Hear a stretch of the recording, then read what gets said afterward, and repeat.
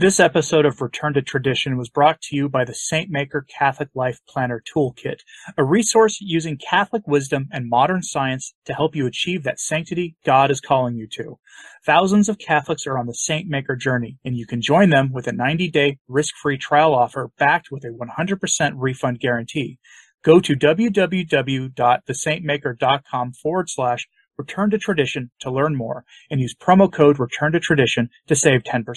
Normally on a Saturday, I wouldn't give you 2 educational videos in a day, but I came across this and it's perfect for October, the month of the Holy Rosary. As a Marian month, Our Lady should be on our mind and her role in salvation history. And the thing about this is, this month I haven't really covered the Blessed Virgin much, except for, in a sort of a roundabout way, Malachi Martin's message on the Third Secret of Fatima and whether he leaked the Third Secret of Fatima or not. That's about all I've done. Then I came across this, though. This is an address given by the late Cardinal Ottaviani, the same Cardinal Ottaviani who gave us the firm declaration in defense of the sacred liturgy of the Church that the new Mass, as promulgated by Paul VI, was, heretical. In the famous Ottaviani intervention, that himself, Archbishop Lefebvre in the late 1960s, and a few other archbishops signed and publicly threatened to publicly denounce Paul VI as a heretic if he did not make changes to the new Mass. If you're not familiar with that document, I can make sure to link it in the comments. Just remind me in case I forget. But here he is talking about the role of Mary in the history of the Church in smashing heresies, because she has had a consistent role in the destruction of heresies throughout the history of the Church. And I think for obvious reasons, this is a relevant message for our time. So with that having been said, Cardinal Ottaviani and the smashing of heresies under the heel of Mary. The evangelist John concludes the account of the miracle at Cana with this powerful expression: his disciples believed in him. It was not therefore at the moment of their calling, but it was at that moment that they began to believe. Their faith was born at Cana. Let me emphasize one point in particular. To the Virgin who insisted, did not tire of insisting, our Lord justified his refusal with a divine decree, a provision of divine providence. My hour has not yet come. The hour set by the Father for the first prodigy of his Son, to kindle faith in the hearts of the disciples, to inaugurate in the light of the Son the new era of the new kingdom and the new epoch. The epoch, if one may say so, of the eternal in time, of the divine and the human, has not yet come. Until now, this new period of history had been opened only in secrecy and intimacy, when the Word became flesh. It was through Mary, then, that the first triumphs of faith were obtained, that the faith by which man becomes a child of God. There was thus an hour set by the eternal counsel, but God wanted this hour to be anticipated by Mary's intervention. This influence of Mary's prayer on the divine Almighty does not surprise us, brethren. Did not her Jesus place in the depth of humility the summit of all possible greatness for the human creature? These considerations prove it. It is no accident that Mary, who gave Jesus to men, was present at Cana. And with what a presence! It is no accident that she was present on the day of Pentecost. This humble woman, the humblest of all women, gave us Jesus and continues to give him to us throughout history. For she is, in a sense, the image, the type, and the model of the Church, also a virgin and mother, who begets Jesus in the hearts of men. In the history of the Church, we can find what happened in the earthly life of Jesus. Mary has been sensitively, visibly present in the most anguished and darkest hours of faith, just as she has always been the brightest dawn of the days of great triumphs. Mary does not cease to be present and active in this continuous Pentecost, which is the spiritual government of souls and the work of the magisterium. I can assure you, dear brethren, that nowhere is Mary more present than in Rome, in this august Rome, which puts her glory at the humble service of the whole universe. In this Rome which lives for all her human brothers and sisters, and knows no other mission, no other salvation, than that of being founded for others. My whole life, from the earliest hours of my priesthood, has been spent in the humble service of the central and universal government of the Church. I dare to testify here that Our Lady's presence gives us the certainty of working in the church and for the church with Christ Jesus. Because of this presence of Mary throughout the centuries, the victories, the laurels, the glory of the triumphs obtained by the church, Rome has often attributed them to Mary, to her omnipotent intercession, terrible as an army arrayed in battle.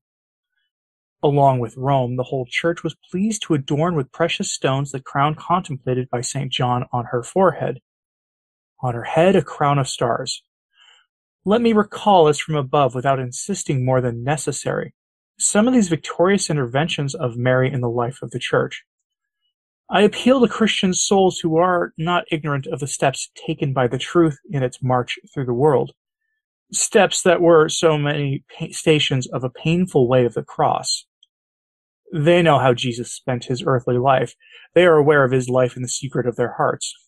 They have learned how he lived through the centuries in his church. The pagan world. How could the pagan world, corrupted by idolatry and cruelty, have admitted chastity, purity, virginity?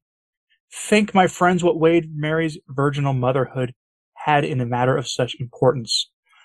On the part of paganism, for which the cross of Christ was foolishness, this virginal motherhood was an object of scornful ridicule. In the struggle against Christianity, the hatred of the pagans associated Mary with Jesus in their attacks. Early apologists, on the other hand, associated the splendor of Mary's grace with the splendor of Jesus' divinity. The first breakthroughs of Christian truth were achieved through the radiance of these two luminous names. Thus, Jesus manifested Mary, and Mary manifested Jesus. Early Jewish literature of Christianity was involved in this battle. Mary was the object of hateful slander. The mother was attacked to get at the son. On the other hand, some Gnostics, while retaining the title, quote-unquote, Son of Mary, for Jesus, removed all importance from redemption, reducing the incarnation to nothing or almost nothing. All that remains of the divine maternity is a vain simulacrum. On this point, Marcion will have a successor, Nestorius, who will draw all the consequences from his principles. In the midst of so much strife, Mary's intervention in defense of the church finds her first witness and her first cantor in the disciple of love, in the one who writes in his gospel. The disciple took her into his house. See the Gospel of John, chapter 19, verse 27. This apostle, soaring over the divine heights, like a mighty eagle, recorded in his books the last words of written revelation. He is also the one who tells us about Mary's first appearance after her assumption and coronation into heaven. Yes, the first apparition of Our Lady was attested and described by this apostle, who first was able to call Mary his mother because of a benevolent investiture of Jesus addressed to all of us in his person. In this vision, how did the apostle, who was loved by Jesus and therefore also by Mary, see the Virgin? He had lived near her for days and days, hours and hours, until her last moment. He knew her face as one knows the face of one's mother. Let us listen to his inspired words. A great wonder appeared in heaven, a woman clothed with the sun, the moon under her feet, her head crowned with 12 stars. See Revelation chapter 12, verse 1. The vision ends with a symbolic description of the marvelous victory over the infernal dragon achieved by the church, represented by Mary. John must have explained this vision to his disciple Polycarp, Bishop of Smyrna. Irenaeus, a native of Smyrna, received this teaching from Polycarp himself. It is not surprising, then, that he and his contemporary Justin were the first doctors to teach about the victorious mission of the new Eve in the Church of Christ. Indeed, the old Eve, deceived by the prevaricating angel, was already contrasted with the new Eve, welcomed by the angel of Annunciation, victorious over the underworld and dispenser of salvation for the gift of her divine Son. This consoling teaching was then passed on from Polycarp to Irenaeus, who, after his visit to the apostles' disciples in Asia, took this Marian message, inspiring confidence, pledge of salvation, and promise of victory, to Lyons for all of France, and then the whole world. Eve, Irenaeus writes, seduced by the word of the angel, abandoned God and was unfaithful to his command. Mary accepted the word of the angel and received God into herself. The former disobeys God, the latter obeys. The human race, lost by a virgin, was saved by a virgin. This message echoes what Justin had proclaimed in Rome. God's faithful gathered it in the secret of the catacombs. It was there that for the first time an image of Mary, associated with her divine Son, was proposed to the worship of Christians. How many martyrs had to look confidently at this image before they went to the Colosseum to win their glorious crown? This fresco still exists today to witness to our time and future centuries the faith and trust in Mary of these heroes of the first Christian generations. Their blood was the seed of victory for the Christians of the future, who were to prevail over the persecutors and heretics. It was in this spirit that the Council of Ephesus was prepared, that solemn popular jubilation that, in a sea of bright torches, celebrated the triumph of truth in the name of Mary, Mother of God. At Ephesus, in the name of Mary and her divine motherhood, a most pernicious heresy was crushed in the time of the barbarians. Soon after the time of violence, they had been embodied in the barbarians, took the true church through long centuries of painful sadness. It is a harsh continuation of the Iron Ages. Everything is cut down. Everything is demolished. Everything is dark and gloomy. Yet Christian Rome has conquered her pagan conquerors.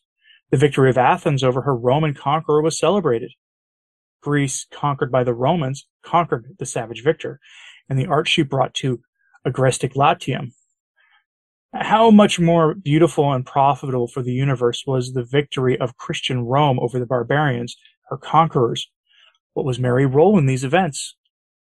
Look at art, poetry, theology, and liturgy. They all testify to Mary's influence on this glorious victory of Christian light over the darkness of those times. In fact, one of the most powerful factors in this triumph of the Spirit over brute force was undoubtedly the sweet attraction that the Blessed Virgin exerted on these rude people with the radiance of her grace and virtues, with her maternal tenderness and her enchanting superhuman beauty. For these barbarians who considered women less than human, Mary's spiritual and supernatural greatness was like a radiant light strong enough to illuminate such deep darkness. The mighty virtue of Christ's grace, obtained through Mary's intercession and spread by her sweet attraction, must have poured abundantly over the furrows traced by the barbarian invasions. And great must have been the gratitude of the peoples. For as soon as Europe began to lay the foundations of the Christian order, those magnificent temples sprang up everywhere, destined to sing the glories of Mary for centuries to come. These people who had destroyed the pagan temple of Minerva in Rome rebuilt it with their own hands to consecrate it to Mary, Queen of Martyrs. Devotion to Mary ennobled those neophytes, and the warlike fury of these rough and strong peoples was transformed by the Crusades into the quest for Christianity's victory over those other invading armies. At the site of Jerusalem, the victorious Crusaders sing the Salve Regina. At this moment, Mary gives the Church a great victory through the action of a heroic shepherd, her faithful servant, St. Gregory VII. To this great pope is destined the glory of having freed the Church from the bonds by which it had been gradually taken captive. He was not content with laying on the divine foundations of the Church the mighty architecture of law. He also wrenched the bride of Christ from the embrace of Caesar. He restored the clergy to purity and poverty. He enjoined on the monks loyalty to Rome. He reminded the princely men that since they were Christians like other men, they had to be even more so. He organized Rome's first network of representatives to protect the religious independence of the faithful, the clergy, and the church in the various countries. His letters show him worthy of both Caesar and Augustine. Above all, they reveal his devotion to Mary. Historians show him kneeling before the most popular Roman images of the Blessed Virgin, praying as a humble devotee. In the name of Mary and in the name of the Roman Church, this admirable genius opened the second millennium of Christian history, the Middle Ages. The heresies of the new times no longer had as their object the dogma of the Trinity. It was not the time of the great schisms, but the new errors concerned the mystical life or ecclesiastical life. These were the heresies, full of lividity that preluded the Protestantism and found in it their culmination.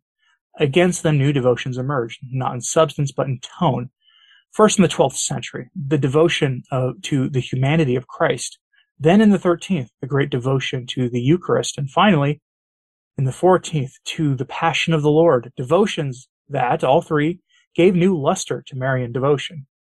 The Stabat Mater belongs to the latter period. In the name of Mary, great cathedrals were built, great initiatives were born. In the name of Mary, and under her patronage, several religious orders sprang up that formed the new spiritual armies of the Church against heresies and for Christian pacification. At the top of Dante's Divine Comedy, and on the title page of Petrarch's Cantos, the glory of Mary shines, as well as on the cathedrals of Italy, Spain, England, and Germany. The period of great Marian cathedrals also began in France.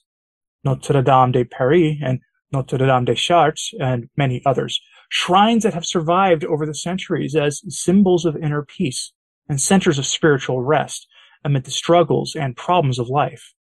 Even today, those who seek to know the most beautiful youth of France meet her on pilgrimages on the road from Paris to Chartres.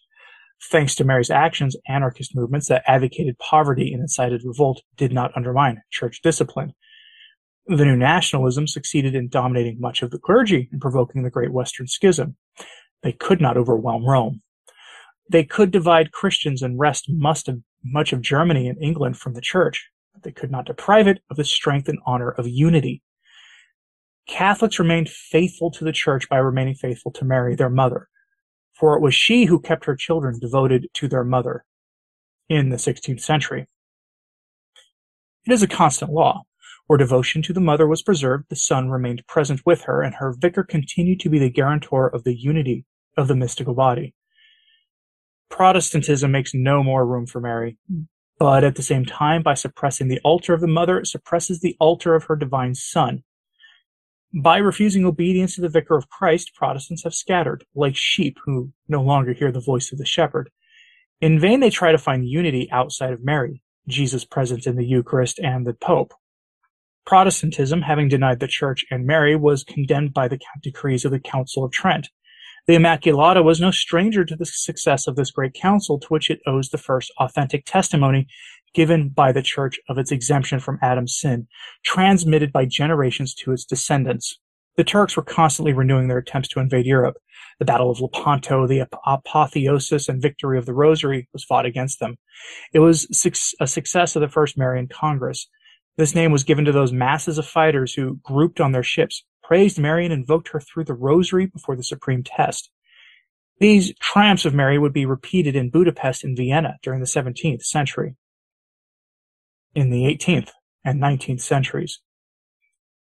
In more recent times, we have not experienced times of schism as from the 5th century to the year 1000, nor of heresy as from the year 1000 to the 16th century.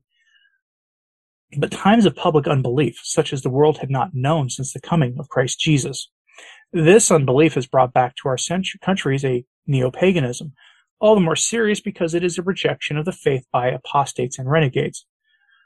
Alas, the enemy who made his supreme effort in Budapest and was defeated thanks to Mary has been succeeded by a completely different enemy. His empire surpasses all empires that have ever existed. His strength equals his ferocity. His power to harm equals his ability to resist. Should we therefore despair of him whom we invoke under the title Help of Christians? Did the Church despair when on the altar of Our Lady, in the place dedicated to the invincible Queen of Heaven and Earth, the ridiculous quote-unquote goddess of reason was raised? No. Christians entrusted themselves to the Virgin of Perpetual Help and invoked her. Pius VII entrusted himself to her and sealed his trust with a solemn vow in Savona. The whole Church invoked her, and the voice of the Bride of Christ reached her ears. Mary came down from heaven to help her. In Paris, Catherine Labour received from the hands of the Virgin the pledge of abundant graces, ready to descend to earth. In Lourdes, Bernadette Soubirous contemplates the Immaculata. At her command, she discovers the spring, a symbol of graces and miracles that are triumphant manifestations of her power, not only over physical evil, but even more over the unbelief, skepticism, and pride of the wise men of earth, infatuated with their vain science. Mary's presence in our time. Mary is also present in the church today. She is present there as she was present at the wedding at Cana. With loud cries, the pontiff called her with the proclamation of the dogma of the Assumption. With loud cries, the faithful call her with their countless devotions. Finally, theologians invoke her through the renewal of Marian theology, which has never been equaled, not even in the 17th century. Throughout the second Christian millennium, apparitions of the Blessed Virgin have populated Catholic lands with a myriad of Marian shrines, each as miraculous and frequented as the next. But in no age have these apparitions been as splendid as they are today. This Lourdes is a capital of prayer and grace. Without a doubt, Our Lady is present in our midst. We have invited her to take place among us, to defend us from the enemies of Christian civilization. Modern society is gripped by a frightening fear of renewal. Modern society is gripped by a frightening fever of renewal. It is also haunted by men who want to take advantage of our suffering to impose their whims on us, to enforce the tyranny of their vices, to build among us the den of their debauchery and robbery. Evil takes on immense proportions and assumes an apocalyptic character. Never before has humanity known such danger. Any hour now we may lose not only our lives but also civilization and all hope. The present may slip away with the future. We risk not only losing our wealth but ruining the very foundation of society's life. The atomic bomb is capable of creating a desert less atrocious than that produced by the dominant doctrine in a godless society. There is a spiritual Sahara far worse than the African Sahara. The new weapons may crush our bodies, but the new doctrines seek to crush our minds, especially as the aberrations of profane and God-denying science join our side with strange and dangerous errant ways. Today, as in the days of the great heresies, there is a science of half-saviors who use doctrine to flatter their own vanity, without feeling the necessary reverential awe for the wisdom of holy things. I am talking about the so-called science of the half-saviors, for true scholars, great scholars, have rarely opposed the supreme magisterium of the Church. This easy science of saving means has tried to reduce eternity to time, the supernatural to nature, grace to human effort, and God to man. If Mary does not return to us, how can we not fear the consequences of so many errors and horrors? What will become of us? From whom can we hope for salvation? Certainly not from human powers. Daily experience shows all too clearly the truth of the divine warning. Do not put your hope in your rulers who are incapable of procuring salvation. Their incapacity is clearly manifested. 40 years ago, a red stain of blood spilled by tyranny began to burden men and their minds, individuals and nations, with the most intolerable oppression. Yet, despite the efforts of statesmen to curb it, it has never stopped growing and now threatens all that remains of human freedom and dignity throughout the world. The Lord himself seems to be deaf to our voice. He seems to be yielding to the sleep that caused the prophet's prayer. Arise, Lord, why do you sleep? And that caused the disciples in the stormy boat to cry out in despair. And the Lord also seems to say to us, my hour has not yet come. See the Gospel of John, chapter 2, verse 4. But the Immaculata, the Mother of God, the image and protector of the Church, showed us at Cana that she knew and could somehow obtain the anticipation of the divine hour. We really need that hour to come quickly. We need to be anticipated. It must come now so that we have the courage to say, O Mother, we, your children, cannot take it anymore. We have confidence. The Lord gives us the certainty of Mary's victorious presence. Her presence here is not just that of an apparition from the other world as in Revelation. The woman clothed with the sun and crowned with stars. But here, the humble Mary is as present as she was in the humble house of Cana, when she obtained the anticipation of God's hour. Because of our sins, we deserve the cruelest massacres, the most merciless executions. We have driven his son out of our schools, our squares, and our homes. We have driven him out of the hearts of so many men. Our generations have renewed the cry of old. We do not want this man to reign over us. Between Barabbas and Jesus, we chose Barabbas.